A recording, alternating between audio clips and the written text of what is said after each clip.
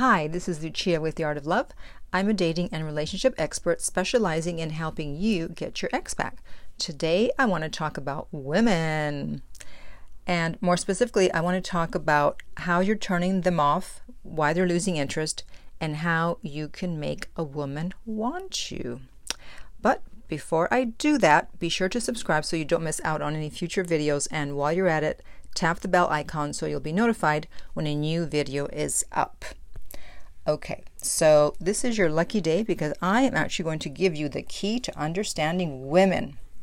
And if you can grasp this, you'll be way ahead of most men and you'll have a lot less problems with women. You know, women are actually not that hard to understand, although I know most men would beg to differ. They're not crazy and they're not psycho. You just need to keep one little thing in mind. It's actually not so little. But here's the thing. Women's mating psychology is different from men's mating psychology. Men's mating psychology revolves around making sure she doesn't have sex with someone else. I've discussed this in a previous interview that I did with Duana Welsh in the video about how to get your ex-boyfriend back using science. However, women's mating psychology is obviously not the same. We don't care about well, we do care about men having sex with someone else, but we have a priority before that, above that, and that is women want to know that they are the only one for you.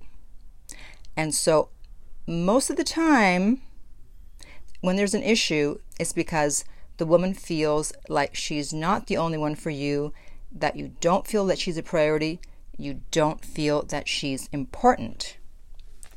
Women want to know that they're number one, and you have to show this through your words, but most importantly, your actions. So when a woman is mad at you and you don't understand why, it's probably because you did something to make her feel like she was not the only one for you. She didn't feel like she was a priority. She didn't feel special. So why is this? Well, it's because back in the caveman days, when women relied on men for their survival, her very life depended on knowing that she was important to the man, that she was a priority, that she was special, and she was the only one for him. Because otherwise, he could easily get rid of her, which would probably mean that she would die if she didn't have a man to take care of her way back then. Luckily, things have changed. However, mating and dating psychology hasn't really changed that much. That's still in the back of our minds. I know that for myself, 90% of the time when I've broken up with a guy, it's because I felt as if I wasn't the only one for him. I wasn't a priority. I wasn't special. So let me give you some cases here where you can use this. You know, if a woman says to you, do you think she's attractive? Whether she's talking about a celebrity or just another female in the room or a female on TV or in a magazine, whatever, the correct answer is not, nah, she's not attractive. You know, yeah, right. Yeah, Angelina, are you kidding? She's ugly.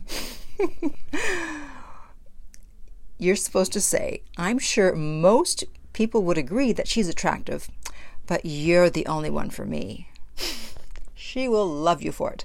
Now, online, if you're not getting a lot of responses, it's probably because you're not showing future commitment signals by saying something personal. Women look for future commitment signals. This is why they want the guy to pay on the first date, even if they have as much money or more than the guy. Because if a guy isn't willing to invest his resources, then he's probably looking for something casual.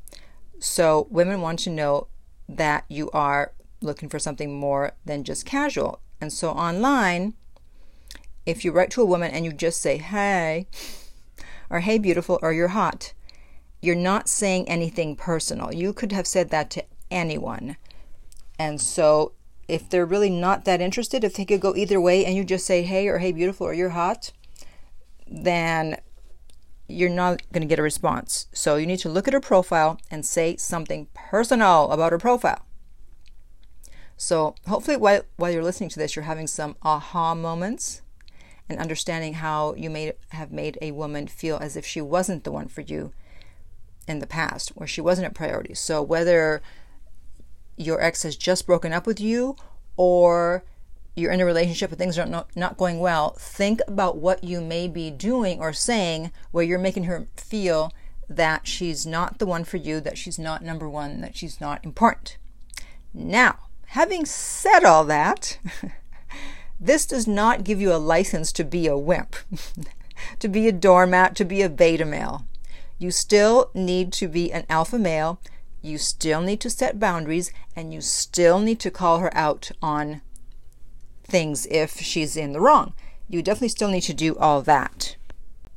But at the same time as you're being alpha and you're not letting her walk all over you and you're setting boundaries, you still need to let her know through your words and your actions that she is the only one for you. All right? So if you're going through a breakup, I know it's a painful time. I definitely feel you. I know you want to reach out, but it's probably not a good idea. So instead, I suggest that you contact me for a private coaching session, and I will get you your ex back if it's possible. You can contact me at my website, theartoflove.net. If you're listening on YouTube, remember to like and subscribe and also share. If you're listening on iTunes, I would appreciate if you would rate and review the podcast. And finally, remember that love inspires, empowers, uplifts, and enlightens.